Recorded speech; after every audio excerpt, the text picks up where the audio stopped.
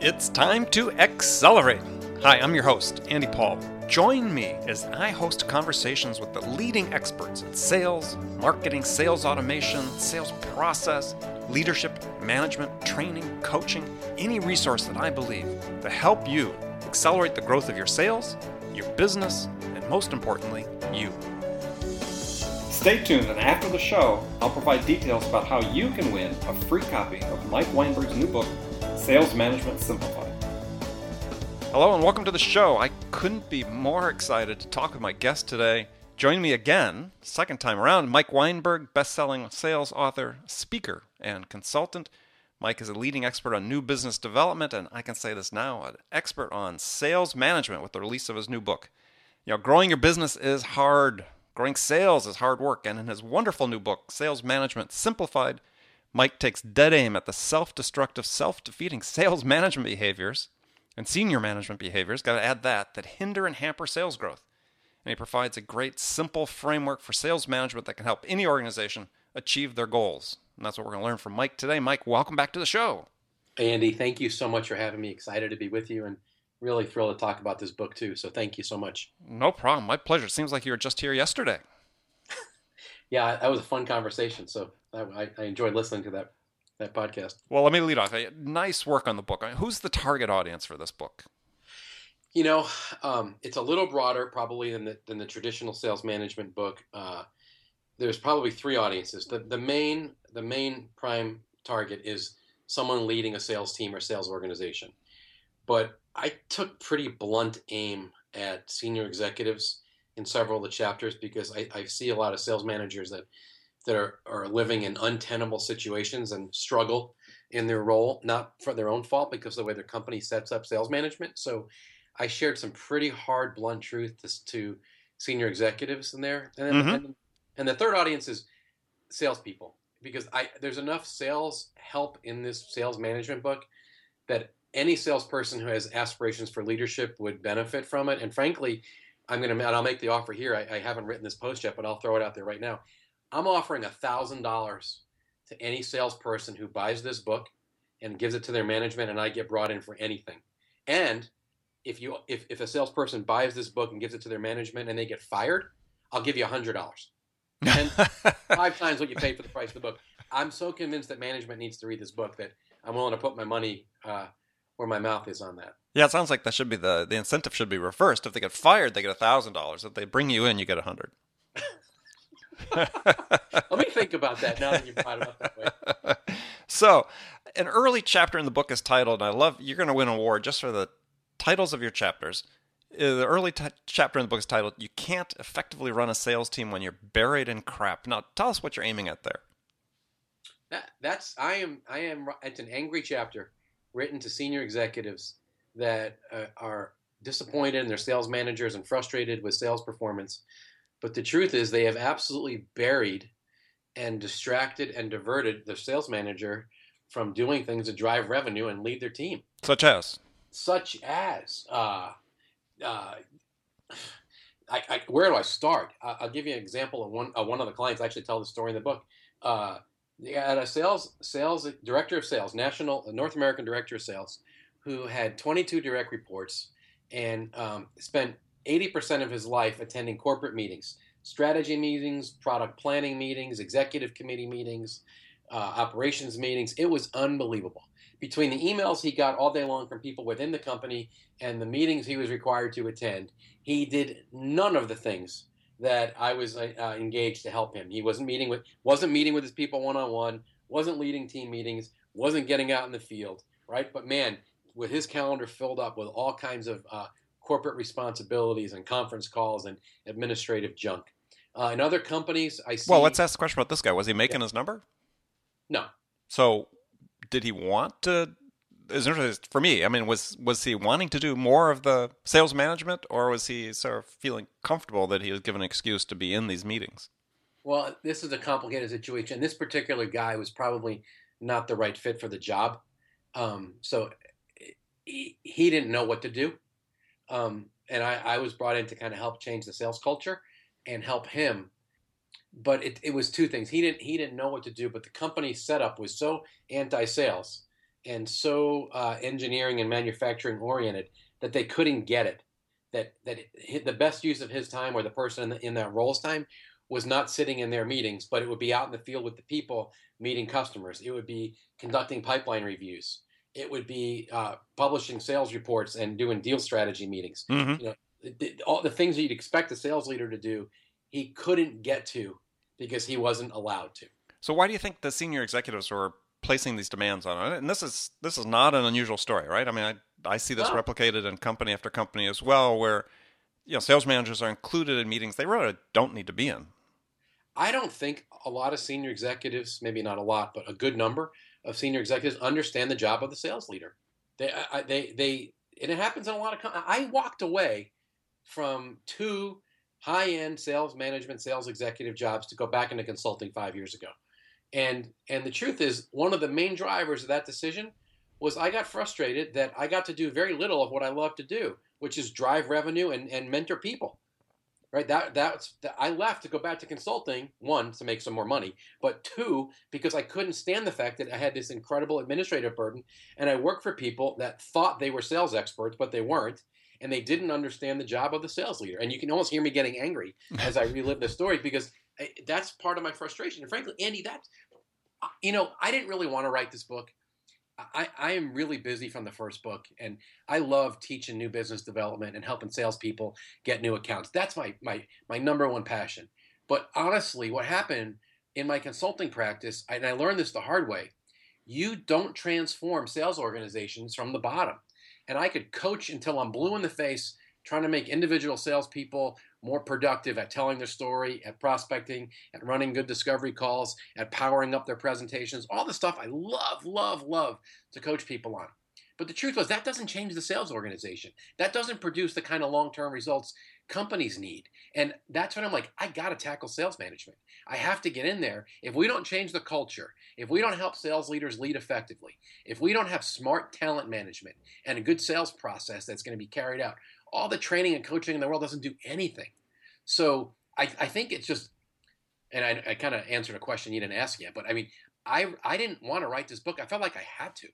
So You've written your couple books, and it ain't fun. I mean, that's a lot of nights I was gone, but I felt like I had to write this because to really get sustainable sales lift that will last, you got to deal with the sales leader, you got to deal with the culture, you got to deal with talent management before you're dealing with coaching on sales stuff. okay, so before we move off this particular topic, a message to the CEOs, entrepreneurs, the C-level execs that are listening to this: what do they need to assess relative to what they're asking of their sales managers? And first and foremost, they should only really be focused on, are they making the number, right? And start from that and start peeling everything else away from it that doesn't contribute to that.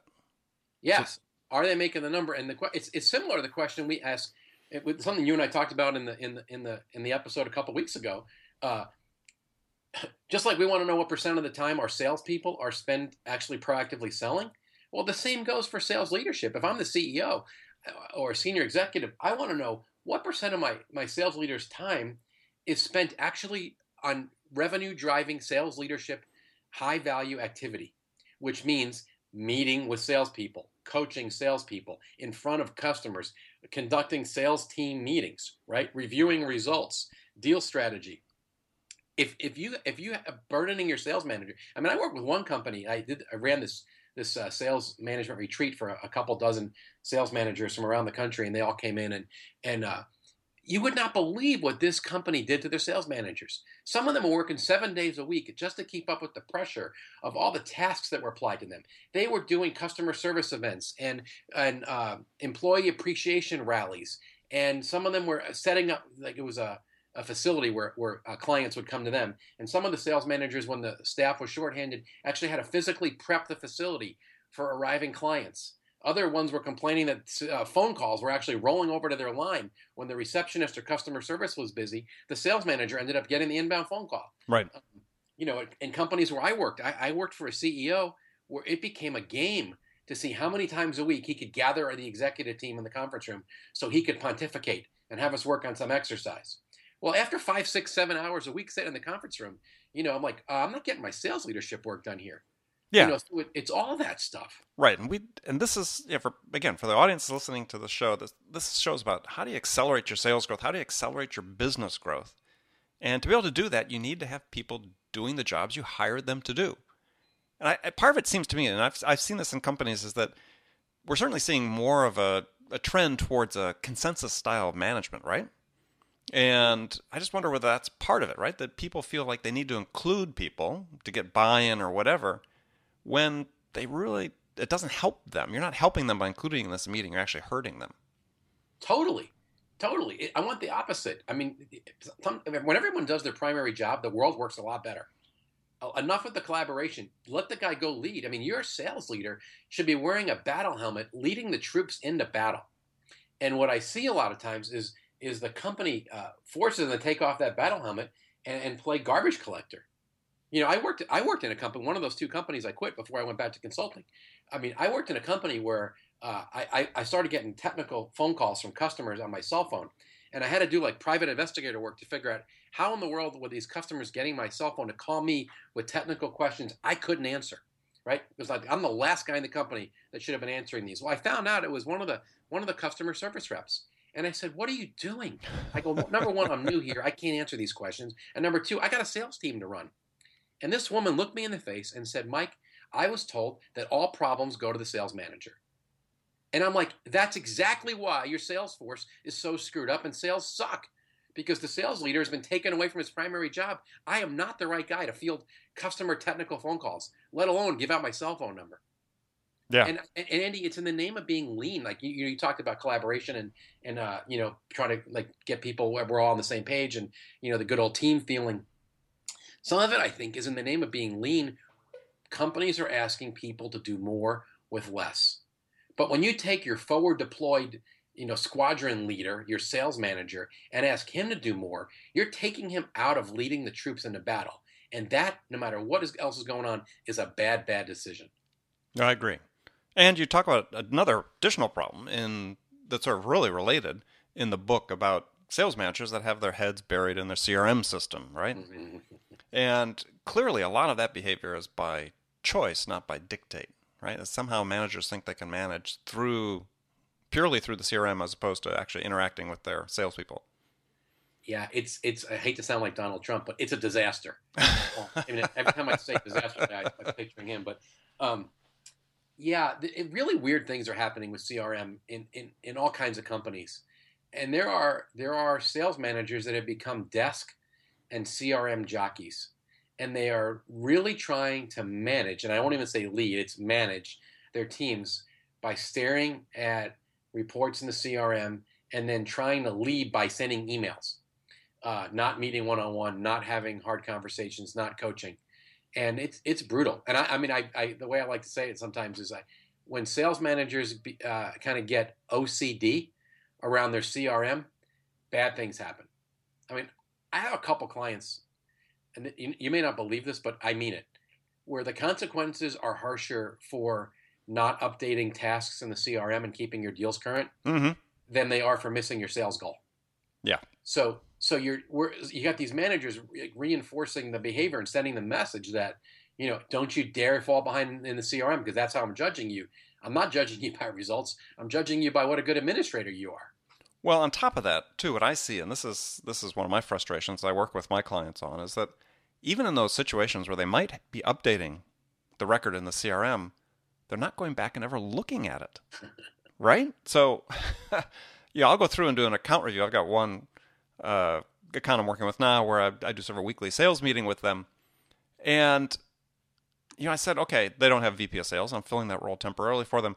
You don't put anything in the record, right? You guys, you say you send an attachment to the customer. It's not there. You say there's a critical sales meeting or a meeting you had with the customer and you discuss certain issues and you don't summarize the issues in the in the record. So it's like if a manager was to go back through, as I was trying to do, to learn about the accounts, to be able to help them, help their customers, it's not there. Yeah, they're reinforcing quantity of activity over the quality of what's getting put in, and it becomes useless. So I just thought it's just a warning. It's a warning in all size companies. CRM is great. It's great.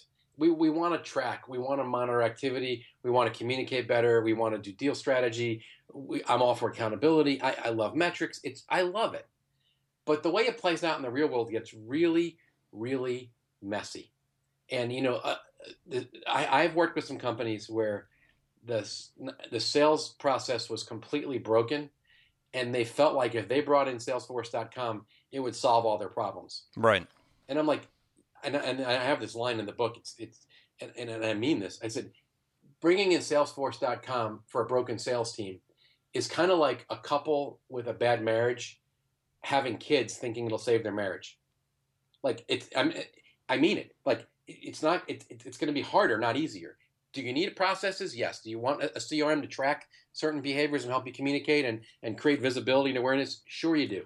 But a CRM doesn't cause customers to run to your door with cash in hand, right? It doesn't necessarily lighten your workload. And what drives me crazy in a lot of companies is people don't go ahead and buy the full package, or it doesn't have all the functionality they really want. So when you ask for a report, they look at you kind of cross-eyed and say, well, I think we could get that, but we didn't buy that module yet. Or, that information is in there, but we really don't know how to get it out. And I look and go, this is just great, man. Like, we'd be better off if we were using a chalkboard.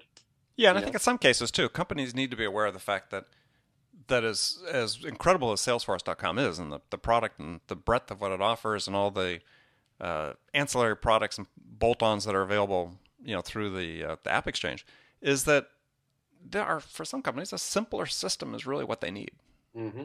And so if you've got a startup, if you've got small business, sometimes, it's sort of like the old adage, you never got fired for buying from IBM, but sometimes buying the premier product is not the right way to go. That really doesn't fit what you need. If you need something to help you track deals, keep track of what's happening within your customers, give an easy tool for managers to use to review the status, and really give the managers some food for thought that can help and coach their salespeople to success, maybe the answer isn't the most elaborate, expensive system. That is really well said. I agree. All right, well, with that, stay with us. We're going to take a short break. We'll be back with Mike Weinberg as he talks about his new book, Sales Management Simplified, and shares more tips about how to drive sales with improved sales management. Hi, this is Andy. Connect and Sell is used by sales reps at nearly 1,000 companies, including hundreds of technology startups and several Fortune 500 companies, to overcome the challenges of getting prospects on the phone. Companies using Connect and Sell grow their revenues faster by enabling their sales reps to have more sales conversations in 90 minutes than they could otherwise achieve in an entire week. Connect and Sell can be deployed directly to your sales reps, or you can take advantage of their outbound on-demand service, which delivers qualified prospect meetings scheduled directly on your sales reps' calendars. Visit connectandsell.com to learn more about how Connect and Sell can start filling your pipeline today. Welcome back. My guest today, one of my great friends, Mike Weinberg. Check out Mike online at newsalescoach.com. Be sure to check out his new book, Sales Management Simplified, available now on Amazon.com and other sellers. Mike, how you doing again? I'm good. Are you checking your sales on Amazon as we speak? No, I'm focused on you asking me trick questions, so I'm ready. So let's talk about coaching and managing, because you and I have both written about this recently, that if you're a sales manager, you don't have time to coach. What are you doing? Right? What are you doing instead that's more important than coaching? Because you're only going to succeed if you hit your number, and you're only going to hit your number if your salespeople are as productive as they could possibly be. So share with the audience, what's the difference between managing, coaching, and why should they be spending more time on coaching, and how do you effectively coach? Well, that's a lot in that question. Let's start with this. I see a lot of managing. I see very little mentoring and coaching going on. Sometimes the only times I see coaching is when there's a newly promoted sales manager who came out of the field and was really good at selling, so they default to, hey, let me help you sell like me, which isn't the worst thing, but those people don't have the hard conversations. They don't do the management part. In my own mind, I don't really have these hard and fast definitions of what's managing and what's coaching. The way I like to talk about it is you need to be meeting with your people. And some of those meetings are management type meetings where you're pushing and going over results and reviewing the pipeline, and if necessary, asking about activity. And we can circle back to that topic. And then some of these meetings are coaching, where we are either talking about technique, we're reviewing deals and coming up with strategy, we're sharing observations of what we're observing of the salesperson as we work with them one-on-one. I mean, talk about a lost art. Field work, getting it in the passenger seat in someone's car and get going on the road with them, or if it's an inside sales team, pulling up a chair and sitting next to someone and talking and watching them make calls and ask lots of questions and then sharing observations, debriefing after the call. Like that whole behavior is gone. Sales managers doing everything but coaching. Yeah, and so it's like, to me, and I'm sorry with you, is I don't draw the distinction between management and coaching. I think if you're a sales manager, your primary function is to coach your sales team to be successful. And if that has to be your first focus. And if you're not focused on that, if you're too worried about, you want to make sure they update the CRM, but if you think that you can intuit or infer or understand exactly what's going on in accounts and what your salespeople are doing in accounts just by looking at what they enter into the CRM system, you're dead wrong. It's not going to happen. Absolutely. And, and this is something I learned from my dad, and I've seen it play out in a lot of my clients. Coaching is just as important, sometimes more important, for top producers than it is for those people that are struggling. I don't know what you're seeing. I see a lot of sales managers that kind of ignore their top people, and they invest all their energy trying to get their bottom folks up to speed. And I'm for dealing with underperformance. That's a separate conversation. But very often we can get the greatest lift by coaching up and clearing the decks for our best people. Because frankly, they know what to do with the coaching. And a lot of the I get asked this all the time about, how do you deal with top producers and are they coachable? Well, most top people, frankly, are coachable. They're very hard on themselves. They're competitive. They want the edge. They're confident enough to let you watch them do what they do and then take some input. Yep. And let me say this too, because I've worked with a handful of sales managers that were not sales experts or sales technicians. Guys, ladies, you don't need to be a sales expert to coach somebody. I admit this, Andy, freely. I go on a lot of my clients. I think very often the top producer, the number one guy there, could probably outsell me. Do I know more about sales because it's my trade and I study it? Absolutely. But some people are just naturally gifted and awesome at selling, and I still coach them. Just like I don't think the typical pro, Jordan Spieth's coach in golf, I don't think he could beat Jordan. No. You know what he can do? He can watch Jordan swing and share observations. Exactly. And he can challenge his work ethic, and he can coach him on mentality, right, and strategy. So it's an excuse to say, well, I don't know enough about sales to be a coach. You can coach. You just have to want to coach. Exactly. I mean, it's as you said, that's multifaceted. Part of it's just accountability. Sometimes the good performers get a little stale, a little stagnant, right? So being able to be there for them to help look at what they're doing, give them advice about how they could possibly improve the routine or change the routine up to, or even how they're, I remember I used to get stale on how I'd present things to customers, right? Because it became too routine. Well, that's a great place for a coach to step in and say, even at your top performers, look, you need to change this up a little bit. Because they're just going to lose interest. And if they lose interest, then they become less effective. Oh my gosh. Just the other week, I was over at a client with an inside sales team. And we have really worked hard over the last year to sharpen their story and their call outlines. And I just popped in the cube of a couple folks and listened to some calls. And boy, what they were saying didn't sound anything like what we had practiced. And it was like, right. I'm like, okay, I have more work to do on the training front, or I had to ask some people one-on-one, what happened here? You sound bored and you're taking 3 sentences to get to the customer's issue. You have all this preliminary junk that's causing them to not be interested in the beginning. That's not, what happened here? So part of it is just, are you following up with people too, And you watch I go on a lot of sales calls. I love being the third guy on a face-to-face sales call.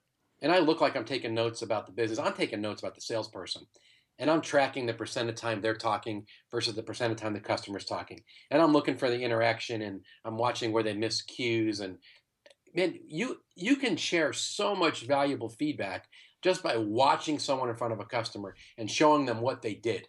And then asking them what went well, what didn't go well, and reviewing the different phases of the sales call. That act alone would create incredible lift and drive performance improvement. Because people, just like Major League batters have a coach. Someone's watching them. They're videotaping their swing, and they go back and they watch it. Exactly. And I think that's really a key point, right? Is people need, even the good performers, they need people to watch what they're doing, give them feedback on it, because we can all improve. And we all should be improving. If we don't improve, we're going backwards. Yep. So give us the key points of your sales management framework that you talk about in the new book. Yeah, I part 2 of the book is really the unpacking of the simple framework after I blast everyone on the issues in part 1 that cause lack of sales performance. I have a really simple, it's my own grid, it's my own framework. It's what I use when I go into a company to try to improve sales. And therefore, it's the same grid I try to help the executive and sales leader use for their own framework. And it's really 3 parts. First part is sales leadership and culture. The second part is talent and talent management. And then the third part is sales process. So I'll unpack each of those real briefly. Sales leadership and culture. That's, what does it feel like to work on this team? Is it fun? Are the hearts engaged? What does accountability look like? Are reports published and public? Does the manager meet one-on-one with each person and review results? Do team meetings, sales team meetings, are they valuable or are they a waste of time? Do they engage and align and equip the sales team, or are they just, painful like most sales team meetings? Right. And I'll also kind of weave compensation into that leadership piece, because that's a biggie that often gets ignored. So all the stuff of like, what is the culture of your team? What's the energy? What's the accountability? Do we celebrate? Is it fun? Are hearts engaged? And the meeting rhythms, that kind of stuff really matters. And frankly, even if you never dealt with sales process, you can get lift by, having a good locker room and good accountability and good sales reports and fun and productive meetings. So that's the first part. Sure. Second part of the framework is talent management. And I've got a little thing with 4 R's, which I call the 4 R's of talent. Do we have the right people in the right roles?